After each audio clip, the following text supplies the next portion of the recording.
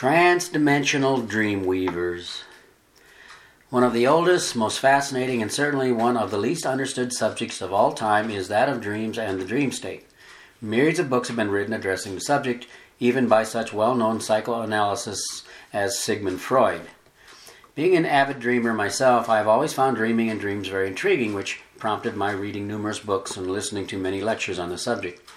My inevitable conclusion was that no one really understands dreams and what the dream state truly is. There are many plausible notions and conclusions that have been and are currently bandied about, but in my opinion, none of the so-called experts really have a clue.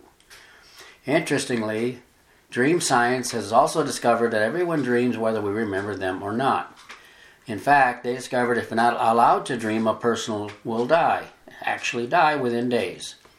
That said, there are many in history that have put great stock in dreams and dreaming. Personally, it can be quite entertaining, although nightmarish at times. But one thing I've been forced to accept is not all dreams are nonsense.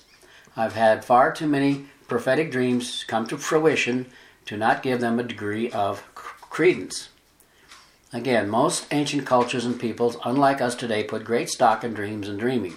What did they know that it currently has become lost?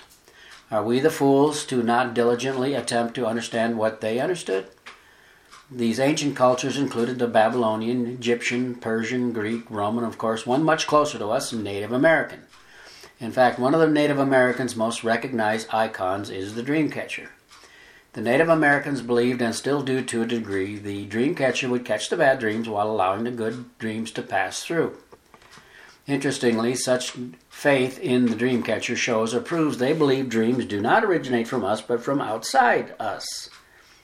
How smart are we to dismiss those ancient beliefs as simple nonsense?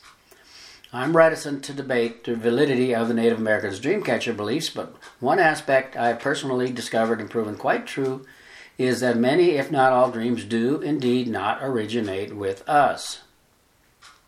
A dream not originating from our own minds is quite a shocking declaration for most, but is the only honest explanation for the prophetic and or out-of-body dreams.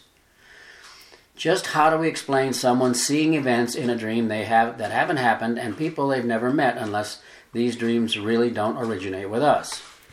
That's a very weighty question to which there are myriads of theories and options, but unfortunately few, if any, have held up to serious scrutiny, such as with my own personal experiences.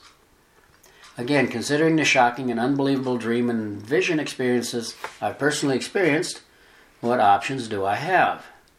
I could just pretend they didn't happen and or that they're normal, or I could write a book and share these experiences with whomever is interested, thereby possibly helping others better understand their experiences as well. With that said, I'll be sharing many dreams and night visions, including personal remote viewing and prophetic, in the upcoming chapters. But before going there, it'll be helpful to investigate some ancient examples of prophetic dreaming.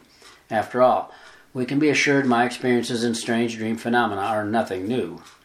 In recounting these ancient biblical dreams, one thing was apparent then and still is. Most dreams are encrypted.